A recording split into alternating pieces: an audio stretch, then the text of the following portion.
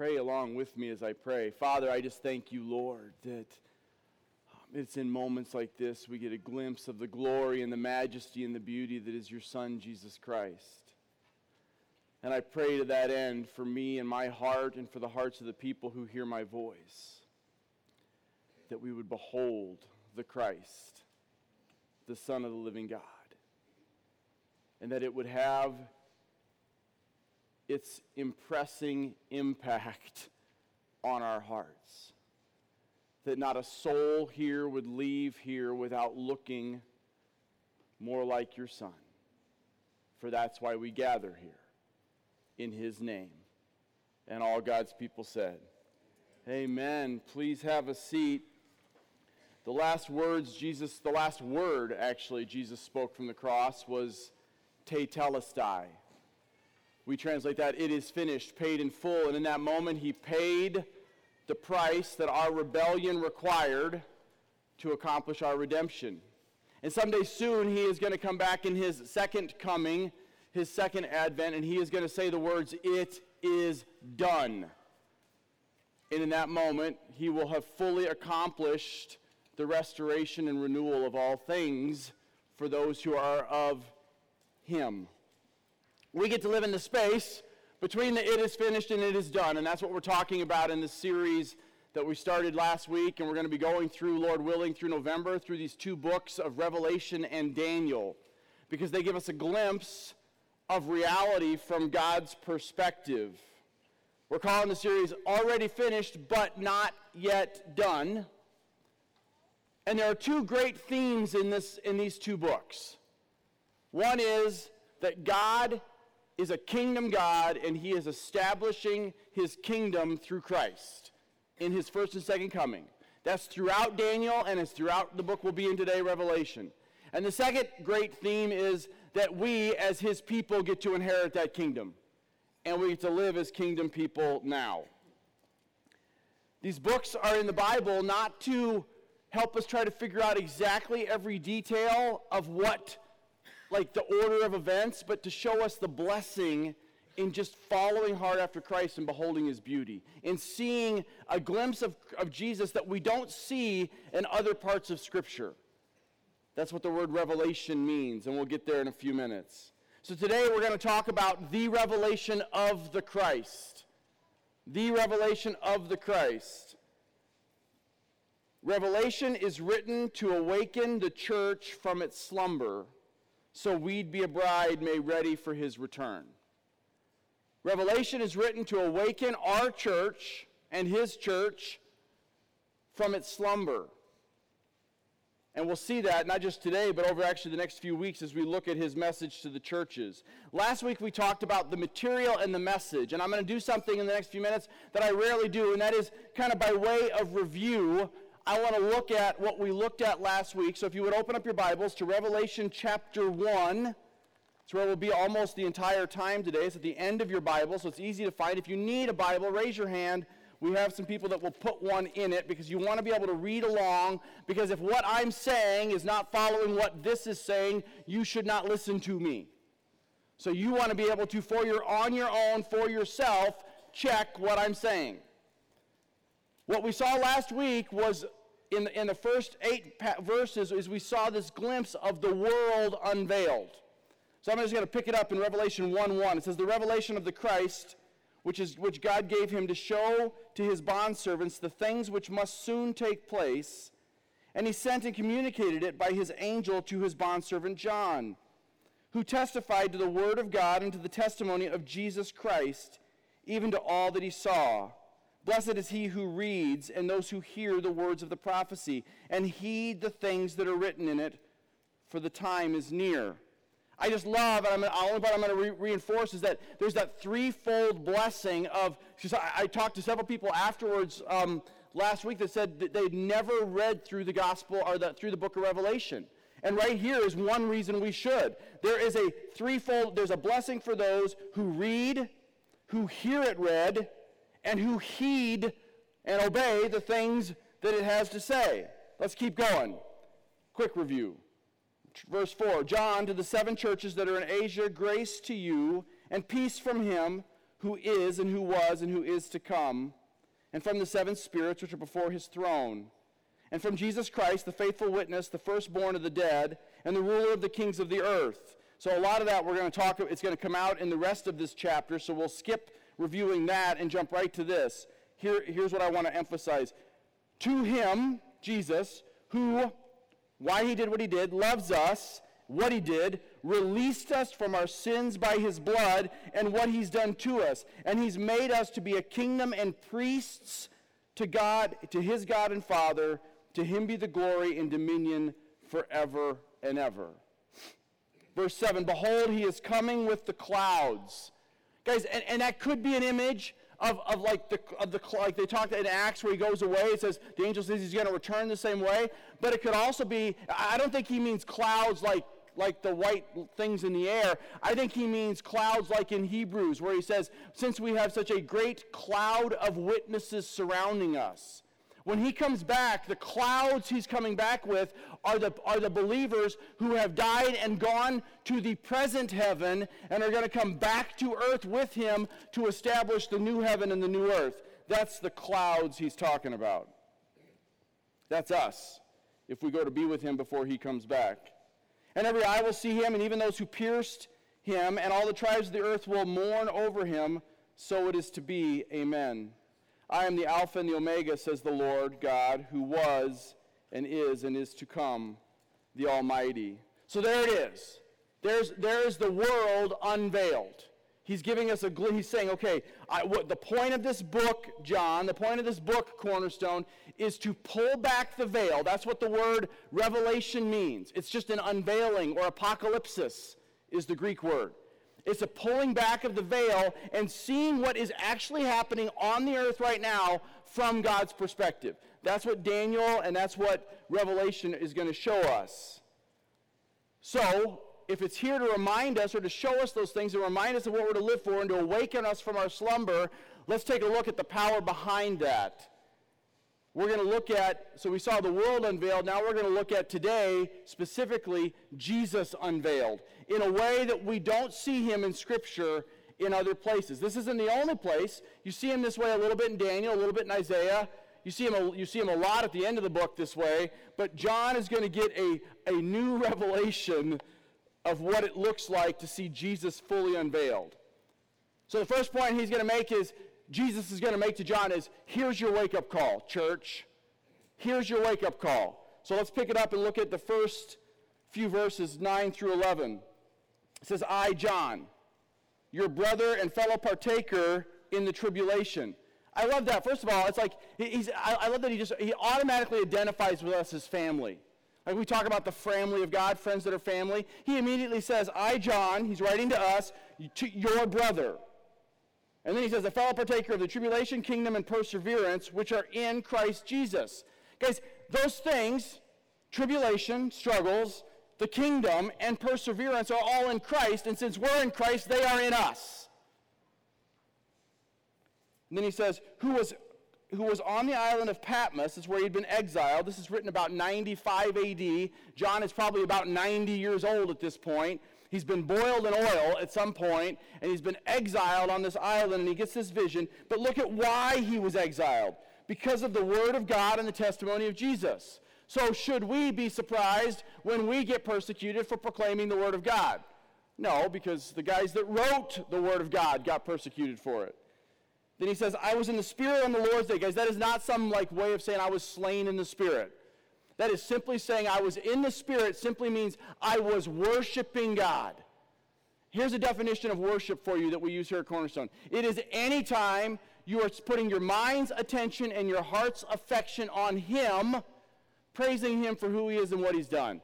That is a definition of worship worship is not music. Worship is not just reading the word. Worship can be yard work.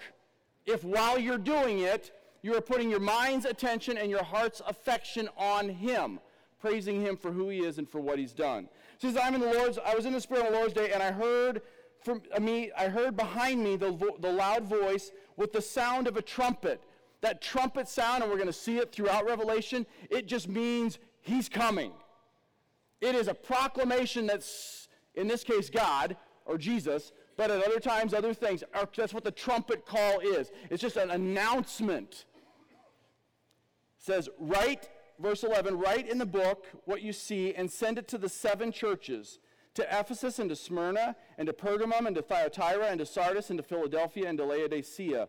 And we're going to spend the next 2 weeks, Lord willing, looking at those 7 churches together and the message he has for those 7 churches, because they relate very much to us.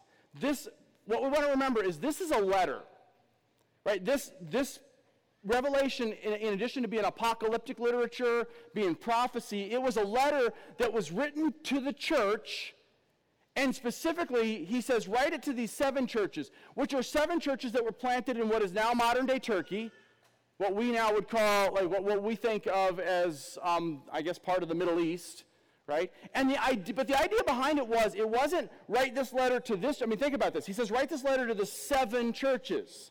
And we'll come back to this at the end of the message. But it was a letter that was meant to be read circularly, meaning this message. So the message to the church at Thyatira wasn't just for the church at Thyatira. Why? Because he told them to read it at all the churches. Because 7 is just the number of completion to God, and really all he's saying, and I'm flashing forward to the end of the message, is this is my church. All of it is my church. I love how he says here in this passage that it starts to give us a glimpse of how important his church is to him. And that's, Lord willing, where we will be today. This is why the church matters so greatly to God. So here's the question today. We haven't even gotten there yet. Here's the question. In light of this, in light of the world unveiled, in light of Jesus unveiled, are you afraid of your future? Are you afraid of your future? Because, guys, there's a lot of stuff when you watch your television that you could be fearful of. And I'll let you in a little secret. That's ramping up, one, because the enemy is ramping up and the darkness is increasing, and 2, because fear sells. And that's why I don't watch the news. So he says, here's your wake-up call. The next thing he says is, oh, by the way, now Jesus is actually going to appear to John in this pretty astounding way. Your wake-up call is brought to you by the Ancient of Days. And that's our next point. So let's pick it up in verse 12. Your wake-up call is brought to you by the Ancient of Days. And in verse 12 he says, then I turned. So he gets this vision. He hears this trumpet call. It says, then I turned to see the voice, which was speaking to me. And having turned, I saw 7 golden lampstands. In the middle of the lampstands I saw one like the Son of Man, clothed in a robe reaching to his feet, and girded across his chest with a golden sash. His head and his hair were white like wool, like snow, and his eyes were a flame of fire. His feet were burnished bronze when it had been made to glow in the furnace, and his voice was like the sound of many waters. In his right hand he held 7 stars, and out of his mouth came a sharp 2-edged sword, and his face was like the sun shining in its strength. And we're going to look at a few of those things in particular. I don't want to get too lost in all the details, but the phrase there in verse 13 where he says, and I saw one like the Son of Man, that is one of Jesus' favorite ways of describing himself in the Gospels. Right? That is not saying he's a man. The Son of Man was a term that Jesus would use in the Gospels because it reckoned back to a phrase in the Old Testament that was used about his first coming. And again, hopefully, I'm just going to take the time to turn there. Revelation's easy to find, so you don't need to keep your finger there. Turn to the left to the book of Daniel. So you're going to go past the New Testament, past all the Gospels. If you get to the big books of Isaiah, Jeremiah, or Ezekiel, you've gone too far. So just start going back to the left. You're going to go past all the minor prophets. You're going to get to Daniel, and we're going to go to Daniel chapter 7. Because I think it's worth taking the time. Because, guys, when I see the question, like, am I afraid of my future? One of the reasons I'm not afraid of my future is because when I read this book, especially the Old Testament, it reminds me that God is in complete control. That God, who fulfilled all of the promises in the Old Testament in his first coming, is going to fulfill the rest of them in his second coming. Because Daniel was written about 700 years before John gets this revelation from Jesus himself. And I want to show you, look at how similar the revelation that I just read in Revelation 1, that John gets from Jesus. Look how similar it is to the image that Daniel gets from God 700 years. We Americans are we are so short-sighted. God always has the long view. But a lot of cultures have a much longer view than we do too. We are an immediate culture. We want immediate fix. We want it all right now. Right? And our country, like we think of our country, that would have been the founding fathers. Guys, our country is 250 years old. That's a baby. And yet we think of that as like ancient.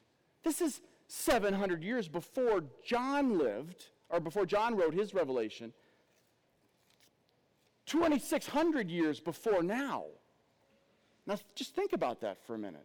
And yet the consistency of the message is amazing to me. So I spent too much time on that, but it's important, I think, for us to get, because when I ask myself the question, am I afraid of my future? I have to ground the answer to that question in something more than just what I'm saying to myself. Right? I'm a winner. I'm a winner. What good is that? Because the world is going to turn around right away and say, no, you're a loser. Unless you buy my stuff. Right? So in the middle of this vision where Daniel is seeing the Antichrist, God shows up. So in the middle of think about this, in our context, in the middle of a world going to hell, you watch the TV and it's like the evidence of the Antichrist is everywhere. And you go, look at verse 9. I kept looking until thrones were set up, and the Ancient of Days took his seat. His vesture was like white snow, and the hair of his head was like pure wool, just like the revelation we just read. His throne was ablaze with flames. His wheels were like a burning fire. A river of fire was flowing and coming out from before him. Thousands upon thousands were attending him. A myriad upon myriads were standing before him. The court sat, and the books were opened. These are the books, the book of life, where all the names are written. And it says, and I kept looking, and because of the sound of the boastful words which the horn, that was the Antichrist, was speaking, I kept looking until the beast, again, was slain, and its body was destroyed and given to the burning fire. And for the rest of the beasts, their dominion was taken away, but an extension of life was granted to them for an appointed period of time.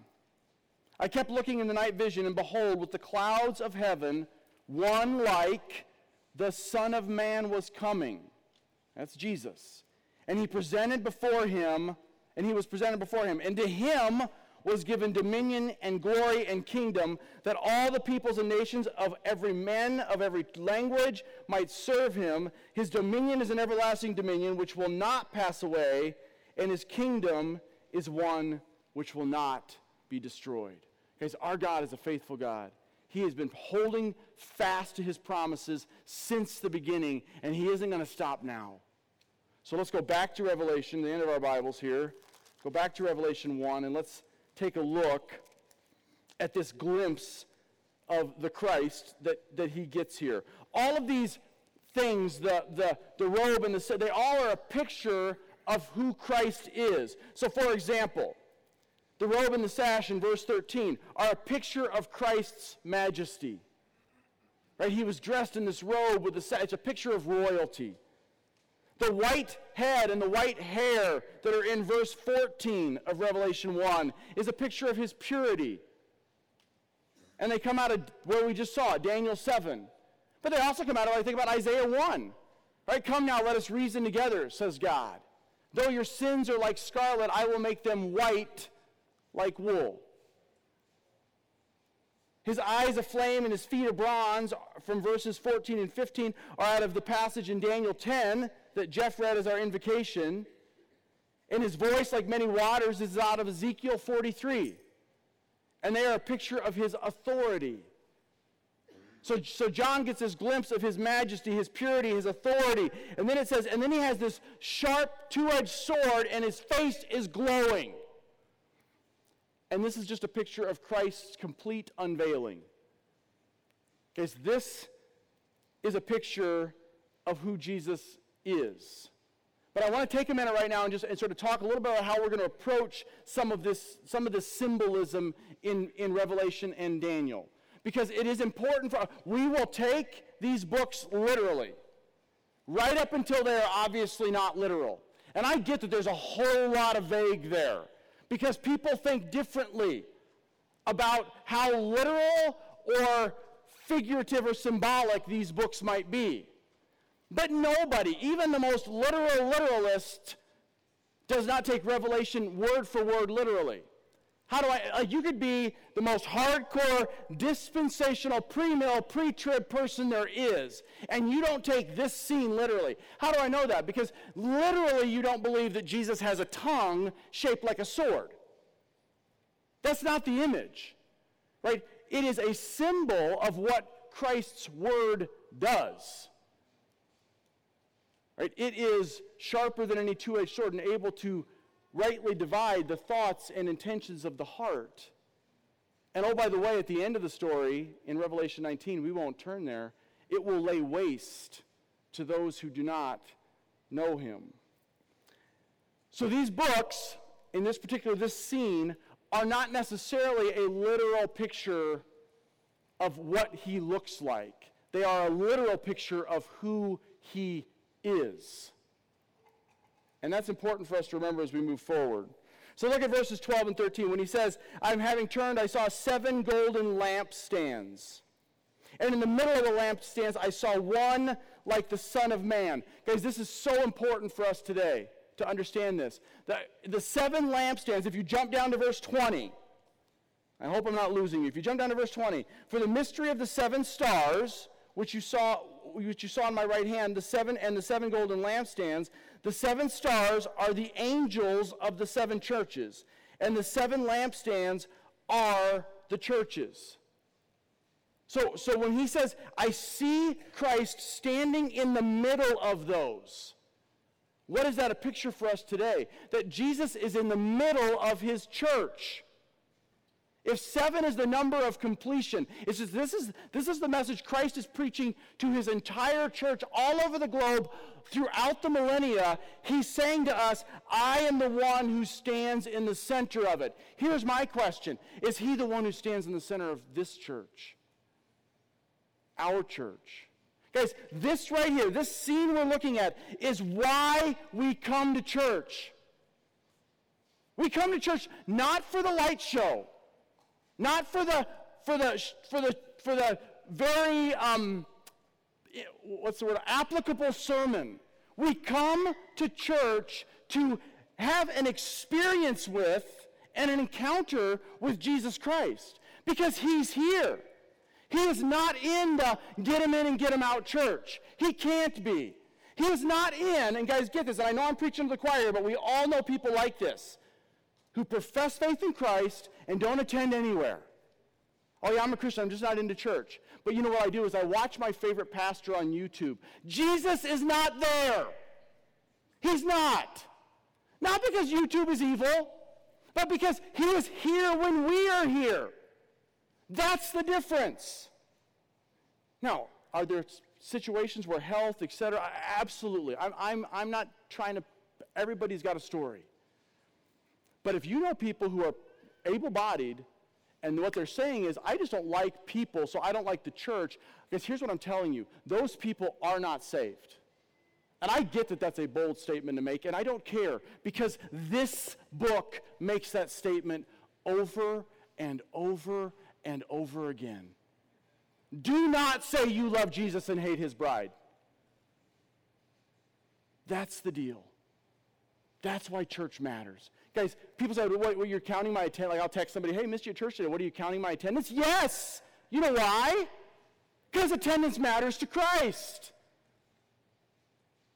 Because he died for it. Guys, if the church is what Jesus bled and died for, is it not what we ought to be living for? The church matters passionately to Jesus. And we experience him here in the Word, in moving music, in powerful song and praise, in prayer. We experience him in the fellowship of the one another's we're going to have afterwards. But that's why we gather. Now get this. When he says in verse 16, in his right hand he held 7 stars. Guys, the image of the right hand of God is a hand of blessing. It's the hand of power. And it's a picture of what Christ is doing in the world in this moment. Get this. Everybody listen. We are what Jesus is doing in the world right now. Own that. If you're his, own that. And if you're his, you will. That's what he's telling us. I stand at the center of my church, and I hold it in my right hand. So today's question, are you afraid of your future? Revelation says, here's your wake-up call brought to you by the Ancient of Days. Oh, by the way, to remind you of who's in charge. To remind you of who's in charge. Let's look at the last few verses of this chapter. He says, when I saw him, I fell at his feet like a dead man. So this is John, who walked with Jesus for 3 years. I fell at his feet like a dead man, and he placed his right hand on me, saying, do not be afraid. I am the first and the last, and the living one. And I was dead, and behold, I am alive forevermore, and I have the keys of death and of Hades. Therefore, write down the things that you have seen, and the things that are, and the things that will take place after these things. I'm going to look at verse 19 first and address a couple things in there. When it says, write down these things, I love how he's saying, John, because you have seen me, because you've beheld my glory, because you've heard my voice, write these things down, read them to each other, obey them.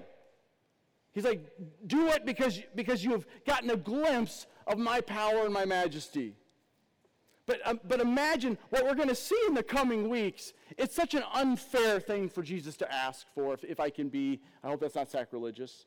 It's like saying to somebody who's standing at the rim of the Grand Canyon, here's what I want you to do. I want you to describe in writing the Grand Canyon so that someone who has never been here can really experience it.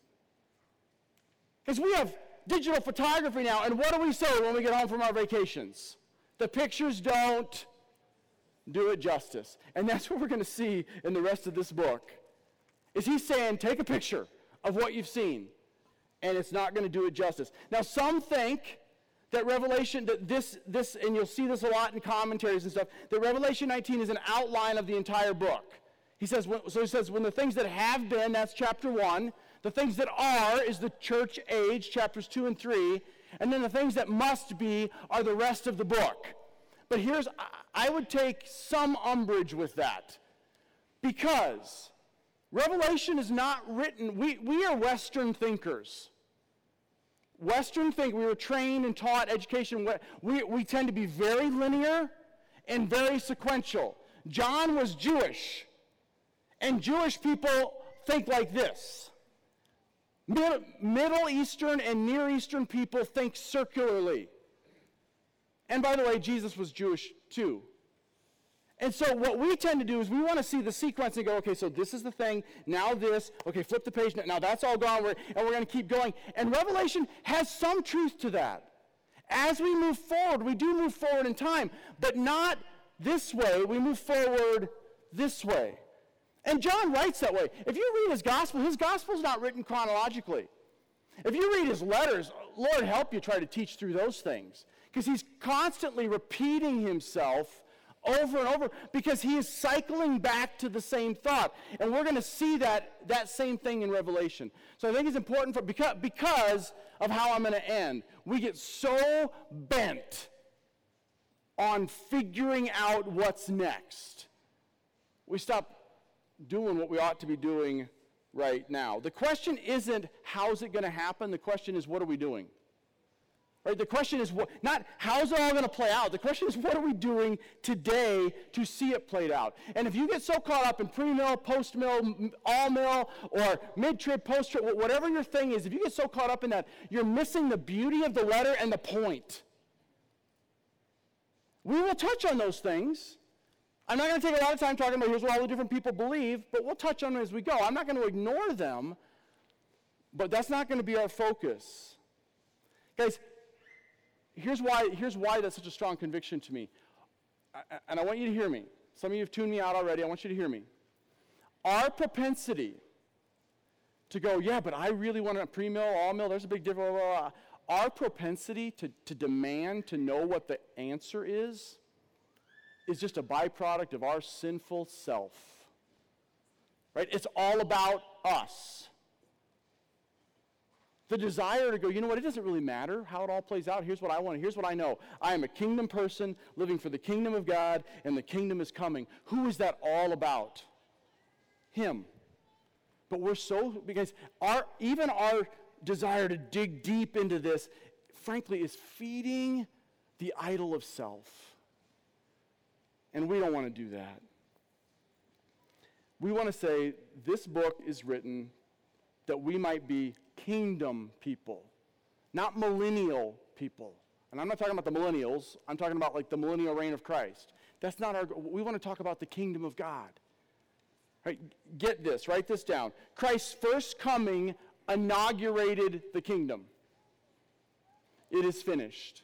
His second coming consummates. That just means completes the kingdom. That's what we want to look at. That's how we want to view Scripture. His first coming was the coming that brought, he says, my kingdom is here, my kingdom is now, my kingdom is near you, and my kingdom is coming. Already finished, not yet accomplished. We have a lot to cover there, not today, but throughout the next few months, Lord willing. So back to Revelation. Let's look at 17 and 18. When I saw him, I fell at his feet like a dead man, and he placed his right hand on me, saying, do not be afraid. I am the first and the last, the living one, and I was dead, and behold, I am alive forevermore, and I have the keys of death and of Hades. Because do you see, John finds himself flat on his face.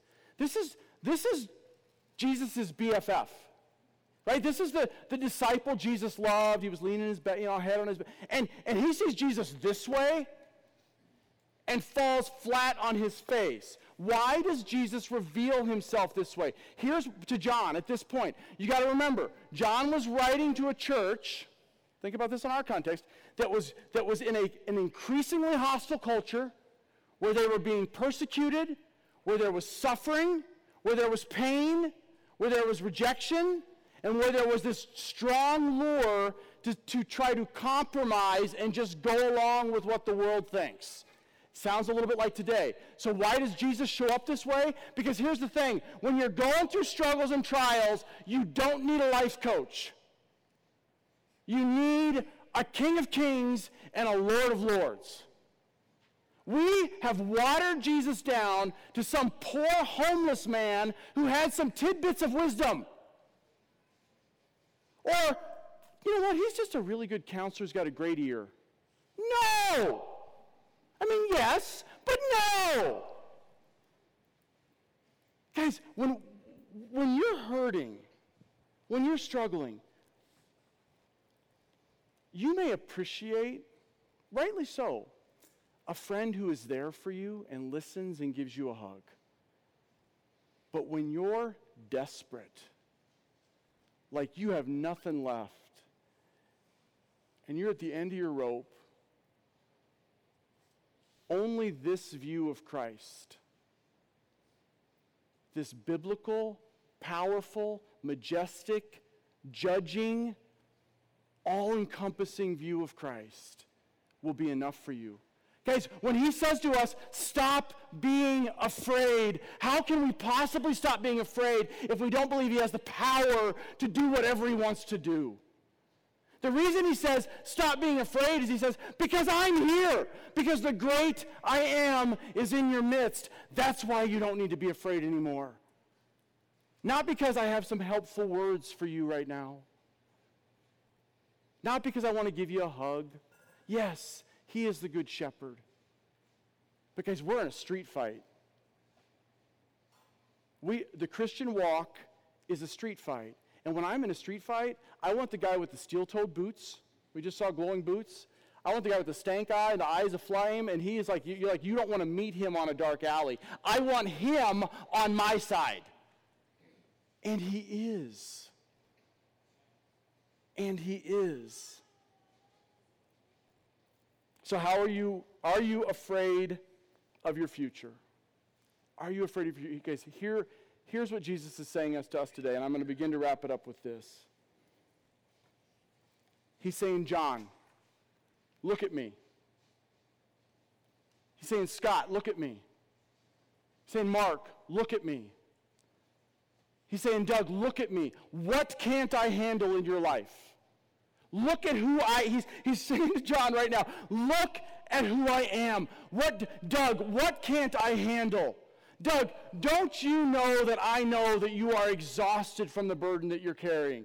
Don't you know that I know that your dad is dying from Alzheimer's disease? Don't you know that I know that your daughters struggle sometimes just to find their place in the world? Don't you know that I know that some of the people you've poured your life into have rebelled and rejected you? Don't you know that I know that? But Doug, every one of the hairs on your head is numbered. Every one of your days are ordained. Look at me. Keep your eyes on me. I'll take care of the rest of it.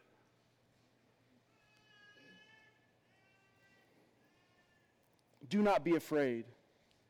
I am the first and the last and the living one. And I was dead, and behold, I am alive forevermore. And I alone have the keys of death and of Hades. He is the first and the last, the living one. He alone holds the keys. Guys, as the music team comes up, and we just take time to reflect and respond to the Jesus you just saw. We do that a few ways here.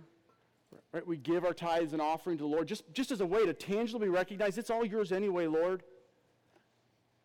Right? We lift our voices in song and we praise him as a way of saying, you know what? I am unashamedly, I can't sing a lick, Lord, but I'm unashamedly yours, and so I'm going to sing it out. Not because this has nothing to do with me. And we come to his table in communion that we're going to do in a minute. And it's a way to remember what it costs for us to be kingdom people. But I want to ask again, are you afraid of your future? Because if you're his, you don't need to be. We don't need, I'm not saying the world's not a scary place. I'm saying we are not of the world. In this world, we will have tribulation. But he says, take heart, for I have overcome the world. That's what Revelation is showing us. That he has overcome death and hell. That when you know him as your Lord and Savior, there is nothing, no nothing. Oh, death, where is your victory? Oh, death, where is your sting? Abby read earlier. Because if we don't need to be afraid of death, what else can the world do to us? If you're his, you have that security. It's a fight. I get it. Renewing your mind with the truth that you are his, that he is yours, that he died for you is a constant fight in a world that is screaming anti-gospel.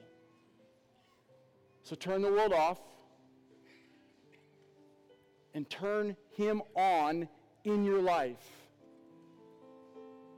Let's pray. Lord Jesus, we know that you are not looking for fans, that you demand followers.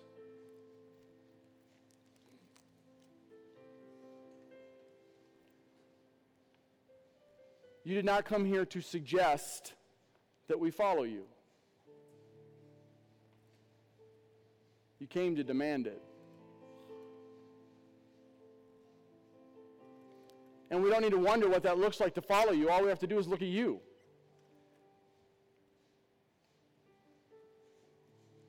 Live selflessly. Live lovingly. Live compassionately. Die purposefully.